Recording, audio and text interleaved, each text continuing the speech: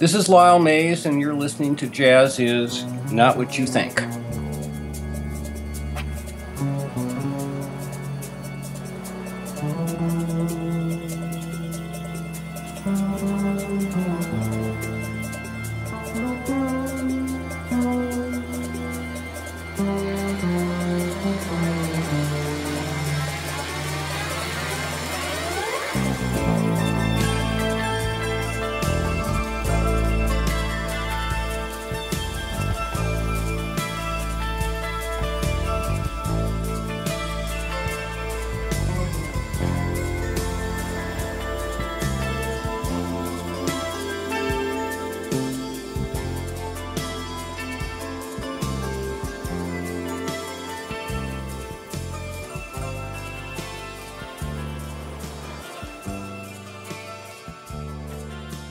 Hey, Lyle. Yeah, I can hear you. Is this Michael? I can hear you too. All right. All right, well, first of all, thanks for joining this episode. I've been wanting to talk to you for a long time. Covered you in the magazine I started back in 1983, and I sat with you and Pat backstage just before I launched Jazz's magazine. Wow, 83. 83. Well, yeah, it was 1983. You had just released, I believe it was, I'm trying to think what it was, the last album on ECM. Well, it might have been As Falls Wichita. I'm thinking it was First Circle. Well, I don't think we recorded that until 85. Really? Okay, so. But we may have been doing some of that music, so. That's what I think it was. I think you may have started touring with Pedro. And, but I remember that concert like. Oh, of course.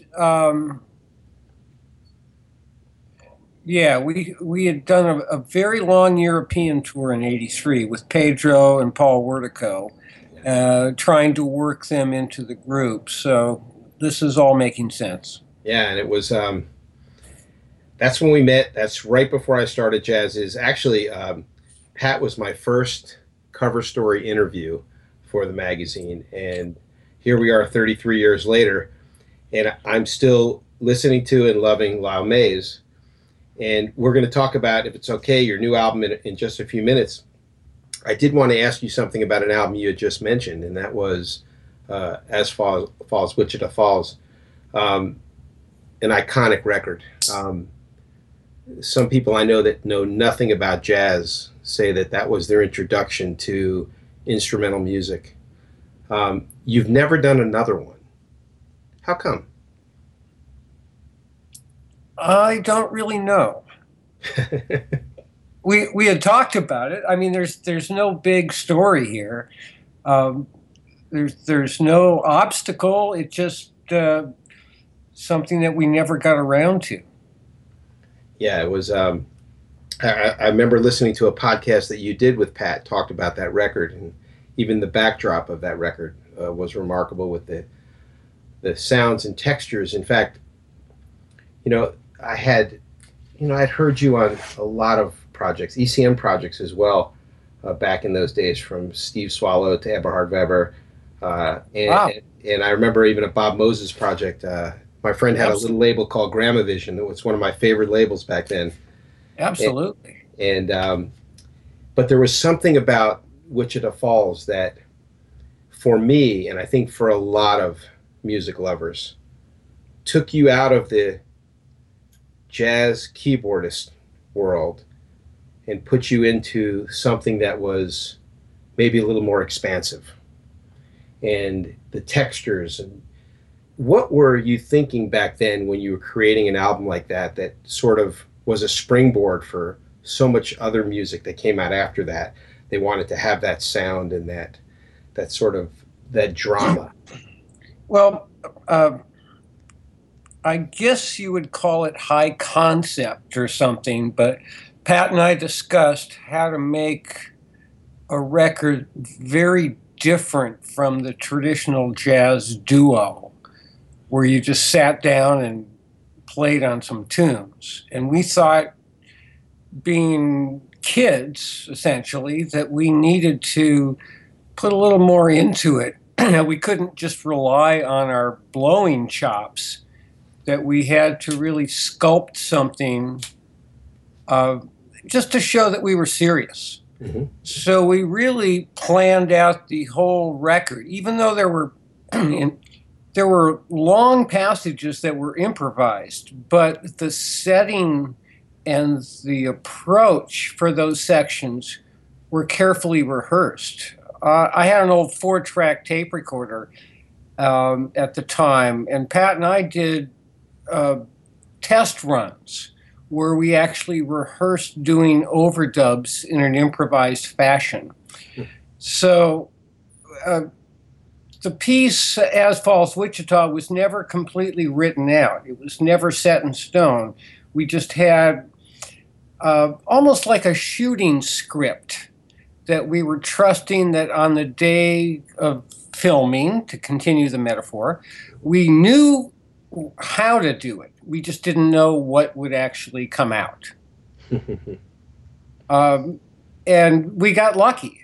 We had never worked with Nana before. We didn't know how that would go, but he just loved it. Like playing with textures for him was just something he did naturally. So we hit it off right off the bat, and we just put together the piece in the studio. Wow. Well, it's been said before. I certainly haven't coined this, but there's a certain type of compositional improvisation that you are known for. Um, I had a conversation a couple months back with the lead singer flautist for Jethro Tull and Ian Anderson, and one of the things that Ian told me is that it's pretty much, even in his world, a lot of improvisation. It becomes more compositional when you begin to play that improvisation that way that you did in the recording studio or live over and over and over again. What's your feelings about that?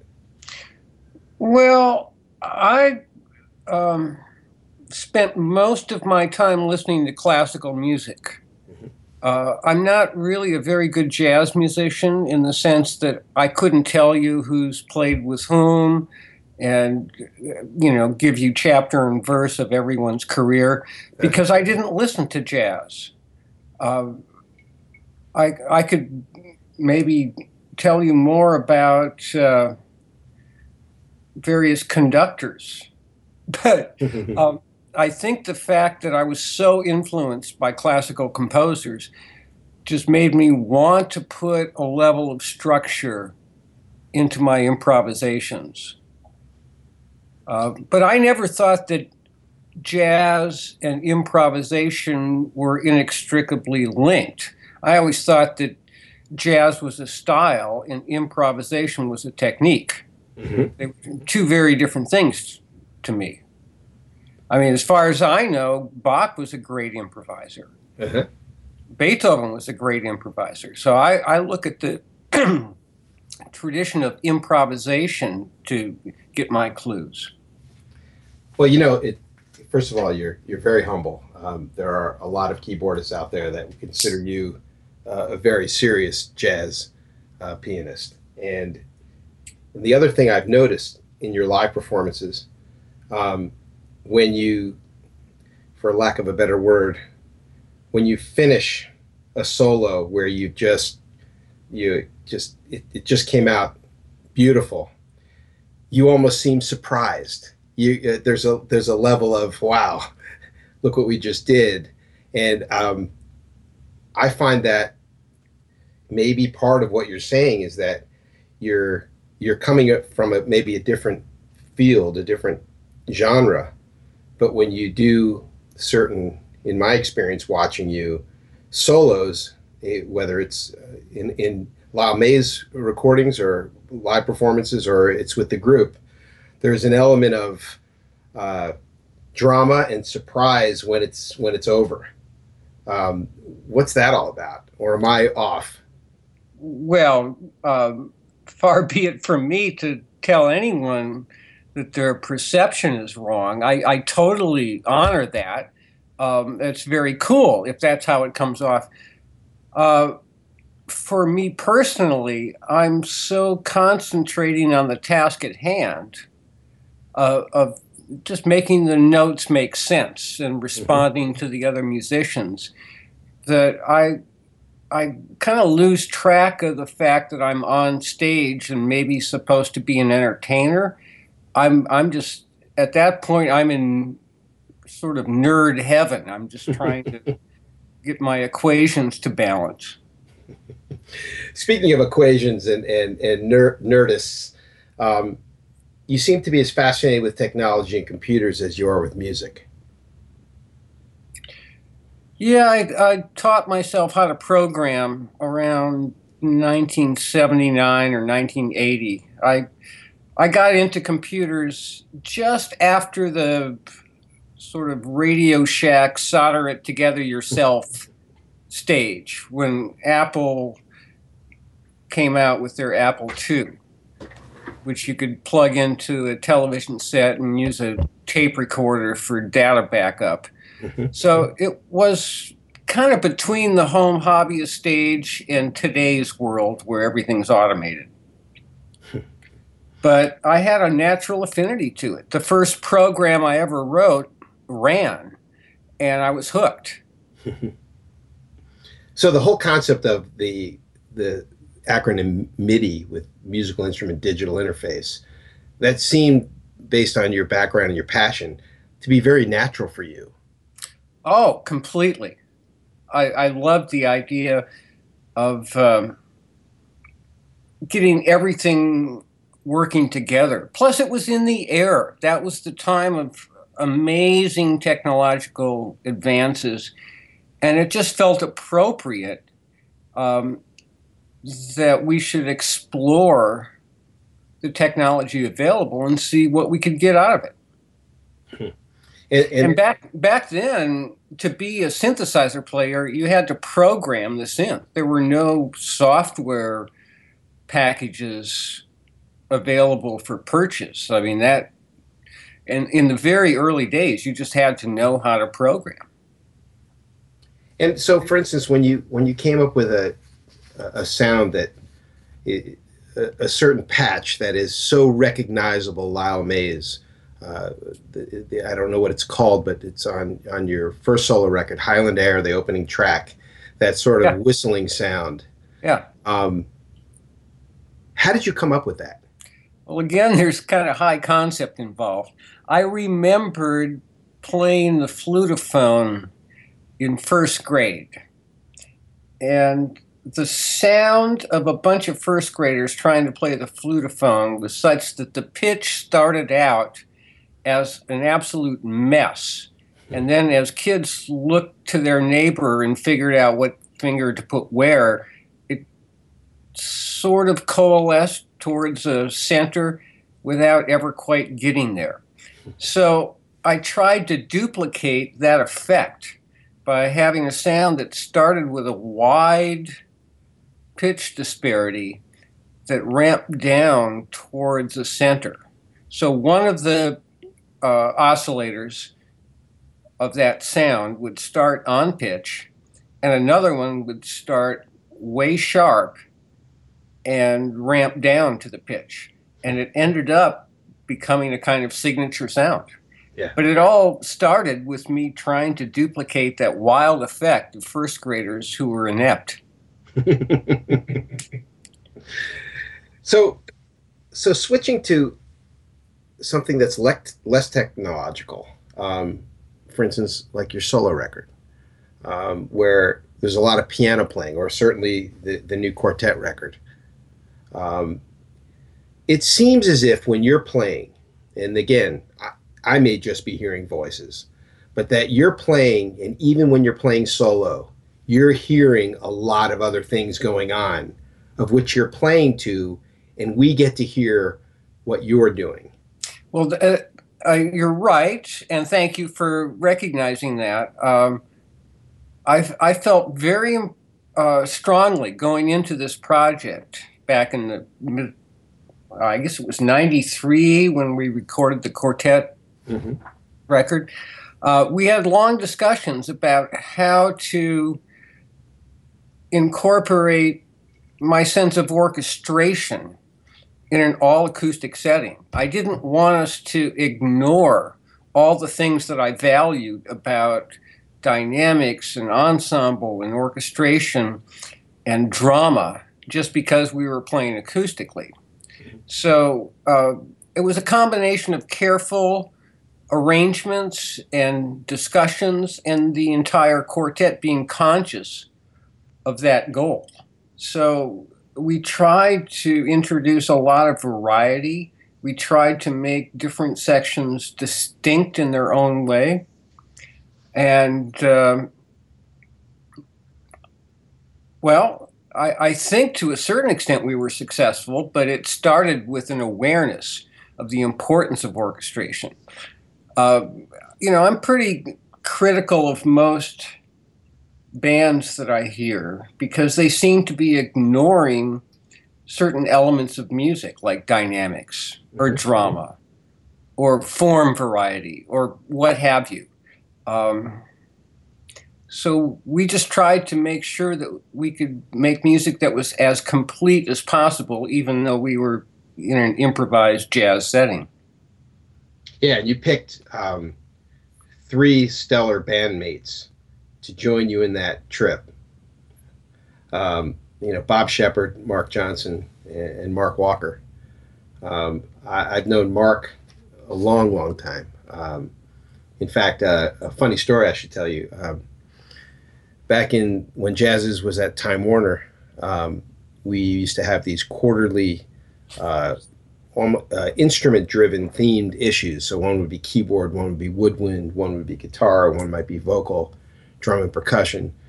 And when we were doing the drum and percussion, what we would do is we would do a contest where musicians would submit music to the contest, and I would have well-known and stellar musicians, artists as judges. So I remember for the drum and percussion, I had Peter Erskine as a judge and Paulina DaCosta, and I can't remember who the third one was. It was so many years ago.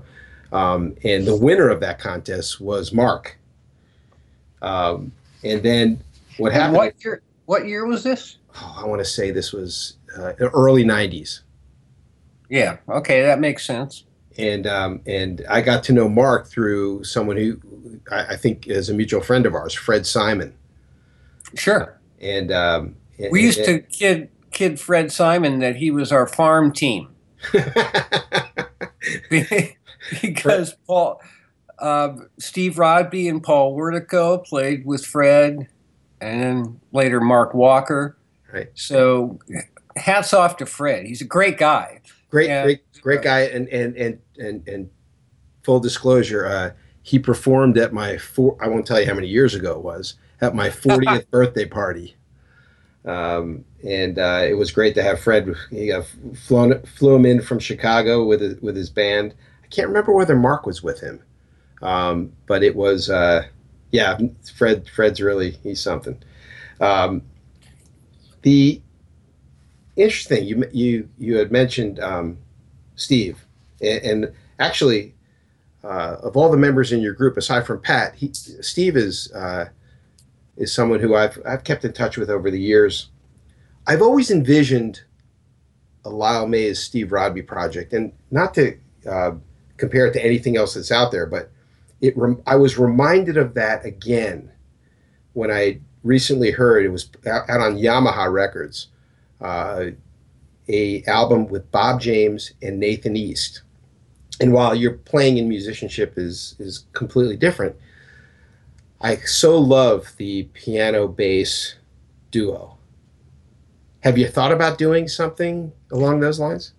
well, again, I go back to the idea that I consider myself more of a composer than a jazz guy. So I'm not usually looking for that kind of project. Hmm. But Steve and I have worked together my whole adult career. He's the best producer I know. Yeah, I agree.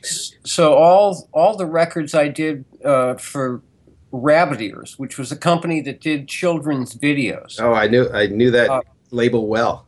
I I always hired Steve to be the producer. So in a way, we've done that kind of collaboration, but it's more with Steve in the booth behind the glass, Hmm. guiding us out in the room. So um, I guess I could say that yes, I've done that project. It just doesn't come out as a piano bass jazz duo Right, record. right. Well, I actually I raised my first three kids on those five albums. Uh, there was a friend of mine actually was the owner of Windham Hill Records. I don't know if you remember. Do you ever meet Ann Robinson? I didn't. I'm That was sorry. that was Will Ackerman's ex-wife, Okay. and they actually, if I remember, Rabbit Ears going through Windham Hill back then, and they were just beautiful projects. And I always wanted to kind of hit you up for just the audio portions of those albums. So I may still hit you up one day for those because I really enjoyed them a lot. Well, I believe on the CDs, the B side, what we used to call the B side of a LP, was the score without the narration. So Oh, if you can get a hold of a CD version of any of those, you'll get the story with narration followed by the music only. wow. Okay, then I'm going to do that. The Just switching gears a lot here. Um, what do you do in your downtime? What are some of your hobbies that you're passionate about outside of music? Well, there are so many. Um, I got interested in architecture pretty early on, to the extent that I designed my sister's house and had that built in the mid 90s. I mean, I have architect friends who still haven't had their first project built, and I feel a little embarrassed that I've actually got a house that I can point to. Um, but that's a serious passion, and that took a lot of study, a lot of exploration, a lot of soul searching, a lot of research. Formal study or self help? Oh, I'm self-taught in everything from music to computer programming to architecture to you name it. So you're I've you're a professional tinkerer.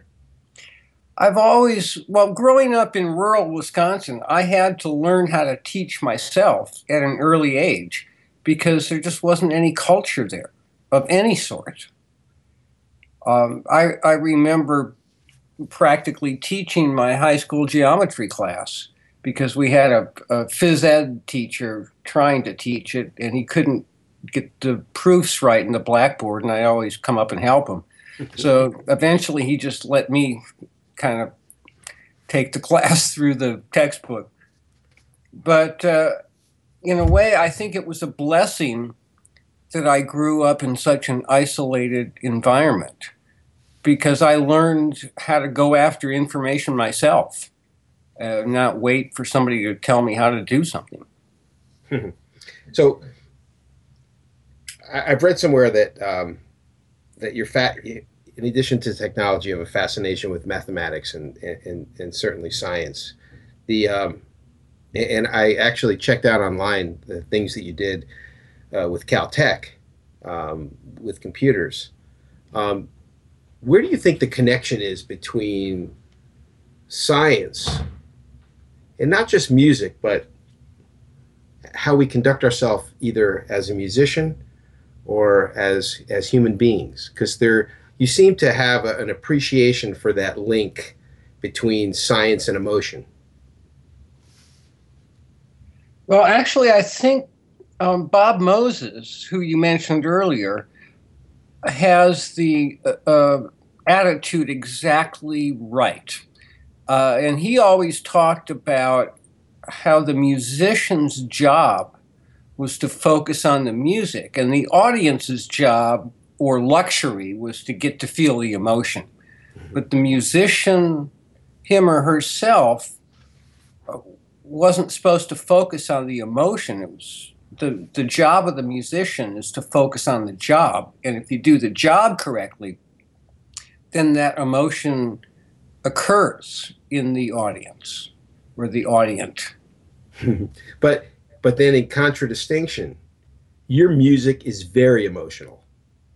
Well, I would say it's very dramatic, and that gives the listener the opportunity to go on whatever emotional journey Okay. they're imagining at the time.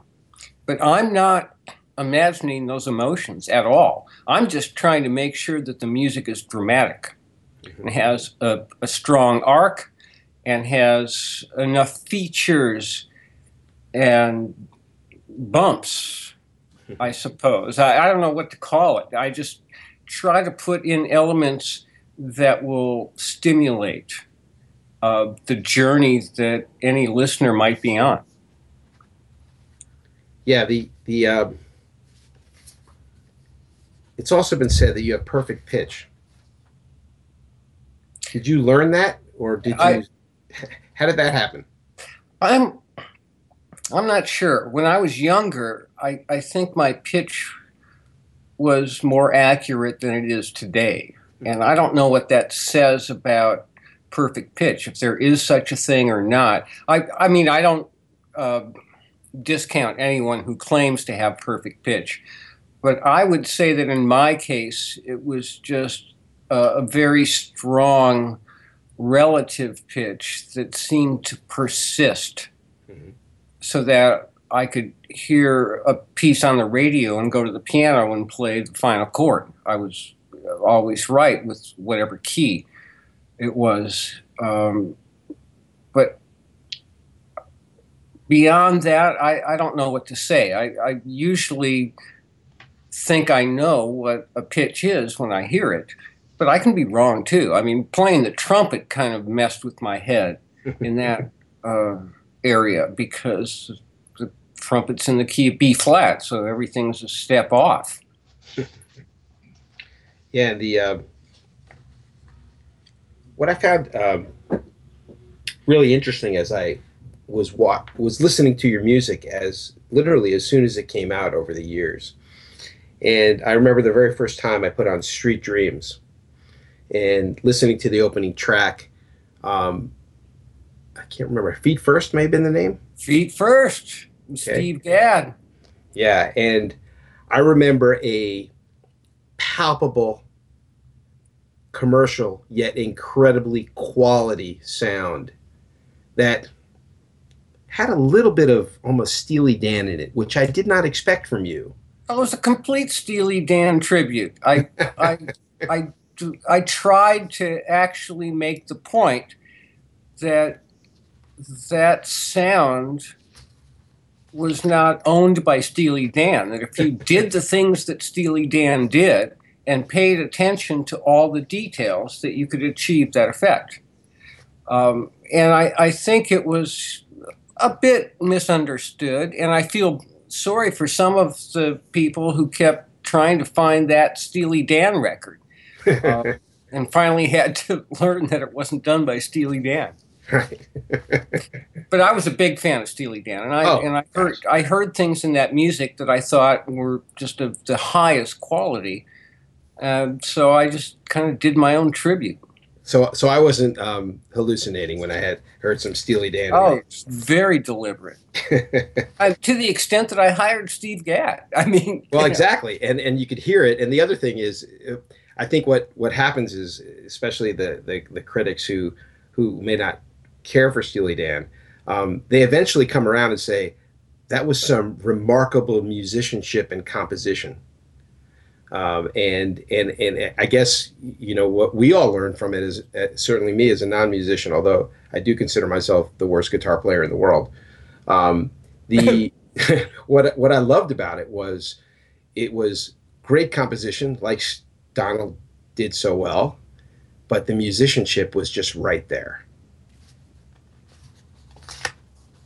yeah, our standards were pretty high. But again, that was Steve Rodby's hand. He produced all those sessions. What's Steve doing these days? I sent him an email about a month ago, and he sent me back and he said, I'm in the middle of something, but I'll get right back to you." And I haven't heard. He's still in Chicago. Yes, and he's doing all kinds of things, from video editing to still producing recording sessions. He's worked a lot with Ileana Elias, Wow. um, and got his. I think he got a Grammy Award for their last project. The Brazil record. And he also does a lot of vocal fixing, which the world will never hear about for obvious reasons. Because if you get to the top of that field, you can't talk about whose vocals you fixed. Right. Right. It's almost like plastic surgery. It's like being in the CIA or something. He just can't really talk about it. Yeah. Who are some of your favorite? Let's talk about jazz artists. Who are some of your favorite jazz artists? Can't include anyone in the group. Who else? Again, I don't really think that way. I could tell you about my favorite composers, Okay, let's hear. but I always try to push back a little bit on the jazz influence question, because since I haven't listened to a lot of jazz, I could tell you the first jazz album I ever had was Bill Evans with Jack DeJohnette at Montreux. Wow. So I got lucky. Well, you know. so doing a trio with Jack DeJohnette years later must have been a dream come true. Well, it was a little unnerving. It actually made me nervous, and I don't think I played my best because I was playing with in my mind, a living legend. Certainly. And also, Jack and I hadn't played together except for maybe one concert with Bobby McFerrin at Carnegie Hall, of all places. Bobby was in this phase where he wanted to do completely improvised music. And we did a trio concert. And Bobby didn't even want to talk about what we were going to do. So we went on stage at Carnegie Hall with Jack and Bobby and myself, and just made stuff up. And I felt like, the old joke about how do you get to Carnegie Hall, practice, I guess it's supposed to be the punchline. And I thought, like, we haven't practiced, and here we are on stage at Carnegie Hall. This is weird. You're Carnegie Hall frauds. It was bizarre. That's funny. Yeah. But anyway, to get back to answering the question, I would say my favorite composers, well, it starts with Stravinsky, Mm-hmm. and my pantheon includes Bartók and Alban Berg, parts of Mahler and Wagner and Debussy and Ravel. That's kind of the hit list there. Wow. So now I hear your classical penchant, love for that music. But I can't imagine that you don't enjoy some of the classic progressive rock. Hearing some of that in either your phrasings or in the synthesizers, the sustain, the rich sounds, the sound effects. I mean, like when, for example, Yes was doing those long compositions. Were you ever interested in that? I think I memorized Roundabout. I remember as a high school kid picking up my first Blood, Sweat, and Tears record and just cheering the combination of jazz and rock. I just thought that was what we were supposed to do at our age, given, the fact that we had grown up with the Beatles and the rock and roll revolution. I just felt that it was essential for a young jazz musician to incorporate the sound of the times, because as I understand history, that's what jazz musicians have always done. Mm-hmm. So I felt no conflict stylistically. I felt that, it was incumbent upon young jazz musicians to incorporate rock influence. Hmm. So if you were to list, and I won't ask you to now, I won't put you on the spot, but um, music that you're listening to now, would I assume that it's mostly classical? Yeah, Hmm. it's always been that way. That's where I get my sustenance. That's where I get the maximum stimulation. I approach music from the compositional end first, and so I'm not influenced by entertainers or performers.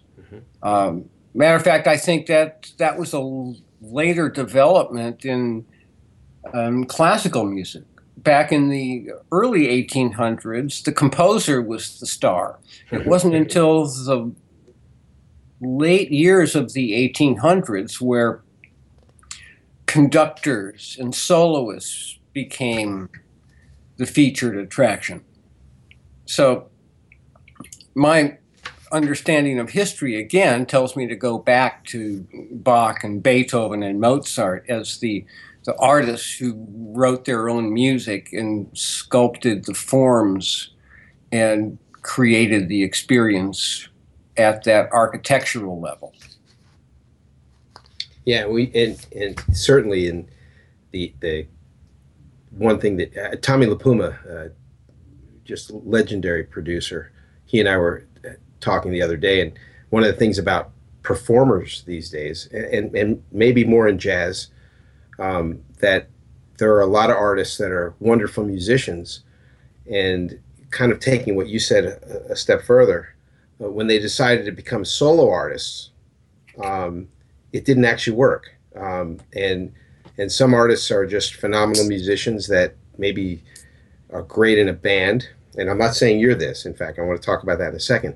But there are some that became solo artists that were so good at being in a band that when they went to become a solo artist, for some reason it didn't matriculate.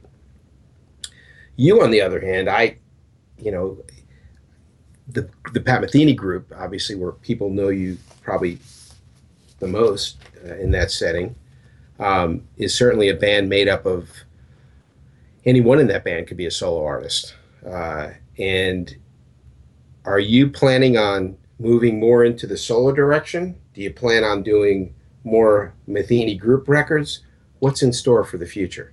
Well, I'm right now I'm more of a software manager than a musician.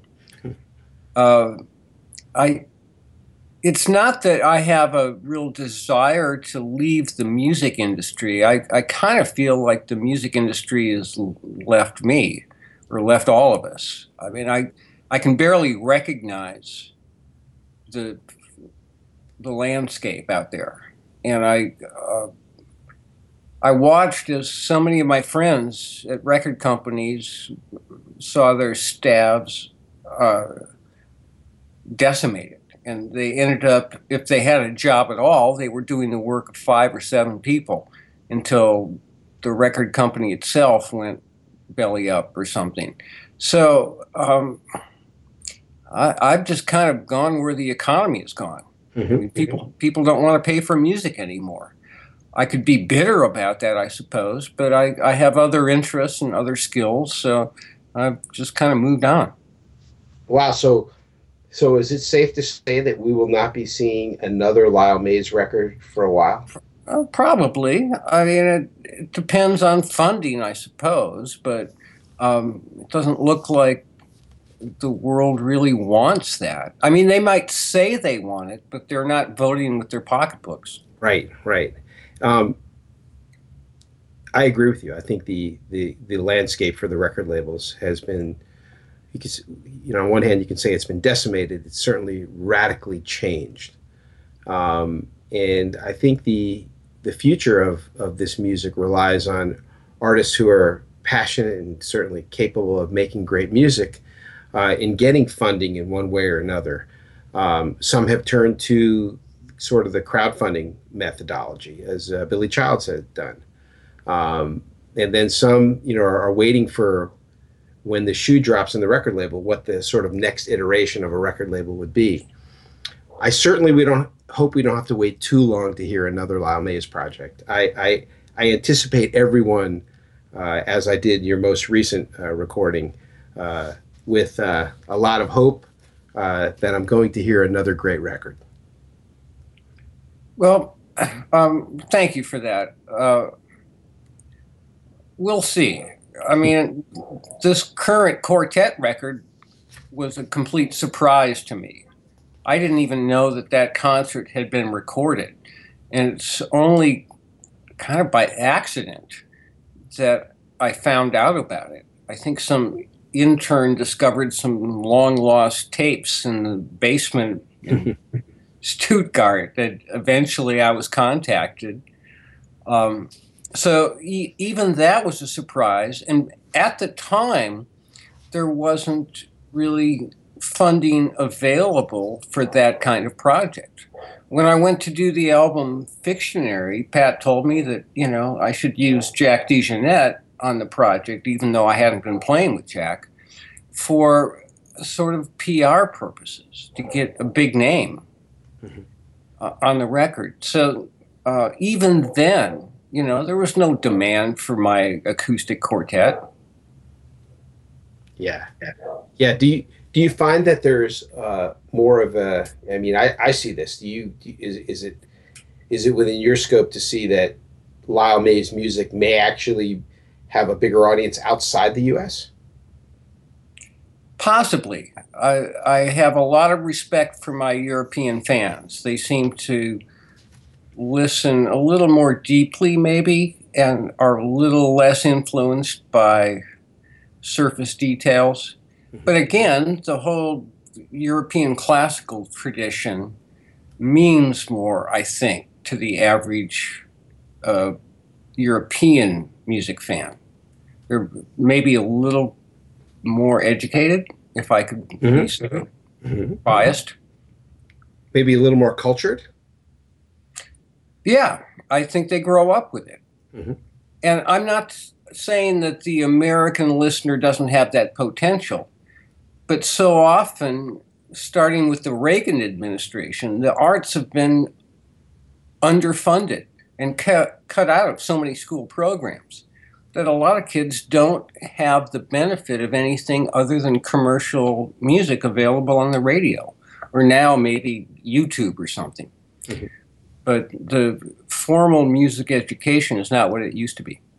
And the optimism I have is in this global economy, if you would. We can reach people all over the world much easier. And, I can tell you from the media side, one of the things that's been a real sort of area of optimism is that we're now communicating with customers in places that we just didn't have reach before. And I'm hopeful that the same thing is going to happen with great music. True. I would say the landscape has changed. We've lost some things while we gain certain other things. So a young musician now has access to an unbelievable array of music from all cultures. But the thing that we've lost that's maybe critical is that experience of playing in an ensemble as a young child, getting to experience what it's like to make music with other musicians, all playing your instruments.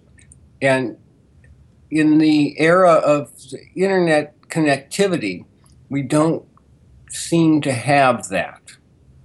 There may be a way, as the technology advances, that more people will be connecting and playing music together online or something. But I think we're in transition, and we haven't quite replaced that old experience of sitting down and making music acoustically with a bunch of other musicians. Well, I agree. And again, my always positive side says when we arrive at that point where we catch up, that people will experience that again. Musicians will play in ensembles and interact in a visceral way, and that fans will be able to enjoy it at a heightened level because of technology, not necessarily in spite of it. Yeah.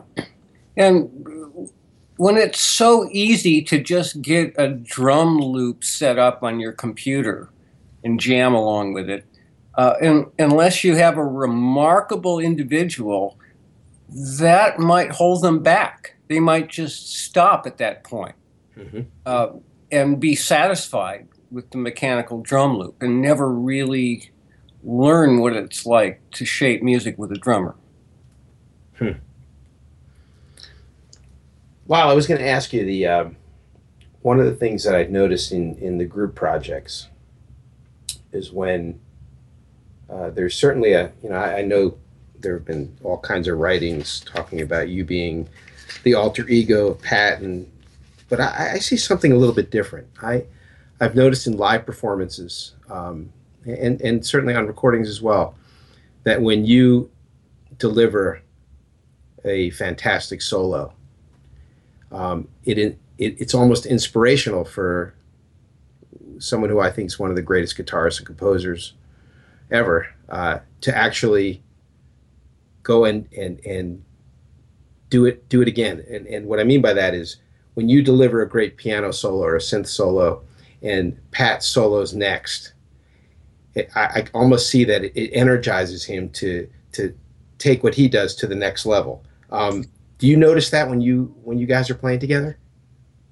Well, hats off to Pat for having the desire to have another strong voice in the music, both compositionally and soloistically. Uh, he's his standards are so high, Mm-hmm. and he's so confident in his own abilities that he was comfortable having me in the band, Mm-hmm. whereas some band leaders might have been intimidated by that, I might say. Mm-hmm. I love the fact that when we went to do projects, Pat and I would sit down and discuss our approach. So I really thrived on the collaboration, and I think he did too. Well, that's great. Well, again, Lyle, it's been a pleasure. Yeah, and let me go back. There's something I wrote down here. Oh, you wanted a lead in? Yes. So, You going to be doing any touring, or are you just taking a break? well, as I said, I'm working more as a software manager than a musician. So Yeah. I'm just going to follow those projects for now. Well, then I'm going to sit here and enjoy um, Lyle Mays' Street Dreams, Fictionary, certainly your solo album, and the new concert recording that is really, and I've seen the reviews. It's just getting wonderful reviews. In fact, one of the things I find fascinating is that um, while you've said it a number of times today that you don't consider yourself a jazz musician, if you would, and yet I see the reviews and everyone's saying this is Lyle Mays as a jazz musician.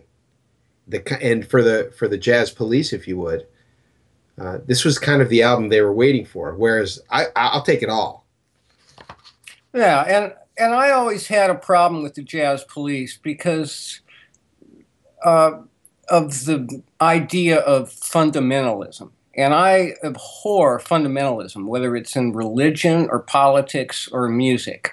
And anyone who thinks that jazz has to be acoustic or has to swing to be valid, it just sounds to me like a fundamentalist. And I ignore that on principle. Yeah. And I'm far more interested in integrating as many things as I can into what I do. So I suffered a little bit during my career because of playing electronic instruments, and that precluded a whole group of people from even listening to it or giving it a chance.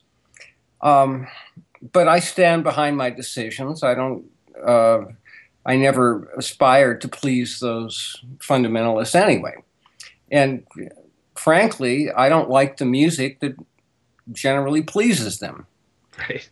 But uh, I, I've noticed that my music might take a few years or decades maybe to find its audience. When I released my first record, it was panned. It got horrible reviews and downbeat. And now people view it as a kind of classic. Yep. And all I can do is thank them now, but I kind of want to say, where were you back then? You know, when I could have really used the support.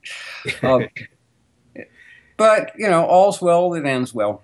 Yeah, and we have 5 solo projects that that will absolutely stand the test of time. I think that every one of them will be looked at in the future saying, yeah, this was a great recording, great album.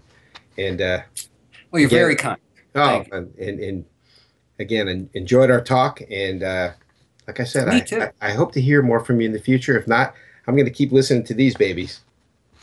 Yeah, I think I've put enough out there that you know, people want to really dig into it. There's sustenance there. I don't always think that we need the next new thing. I think it's more about the quality of what's released rather than the quantity. But couldn't agree more. Lyle, again, thanks. We'll talk soon, hopefully again. All right, thank you. All right, be well.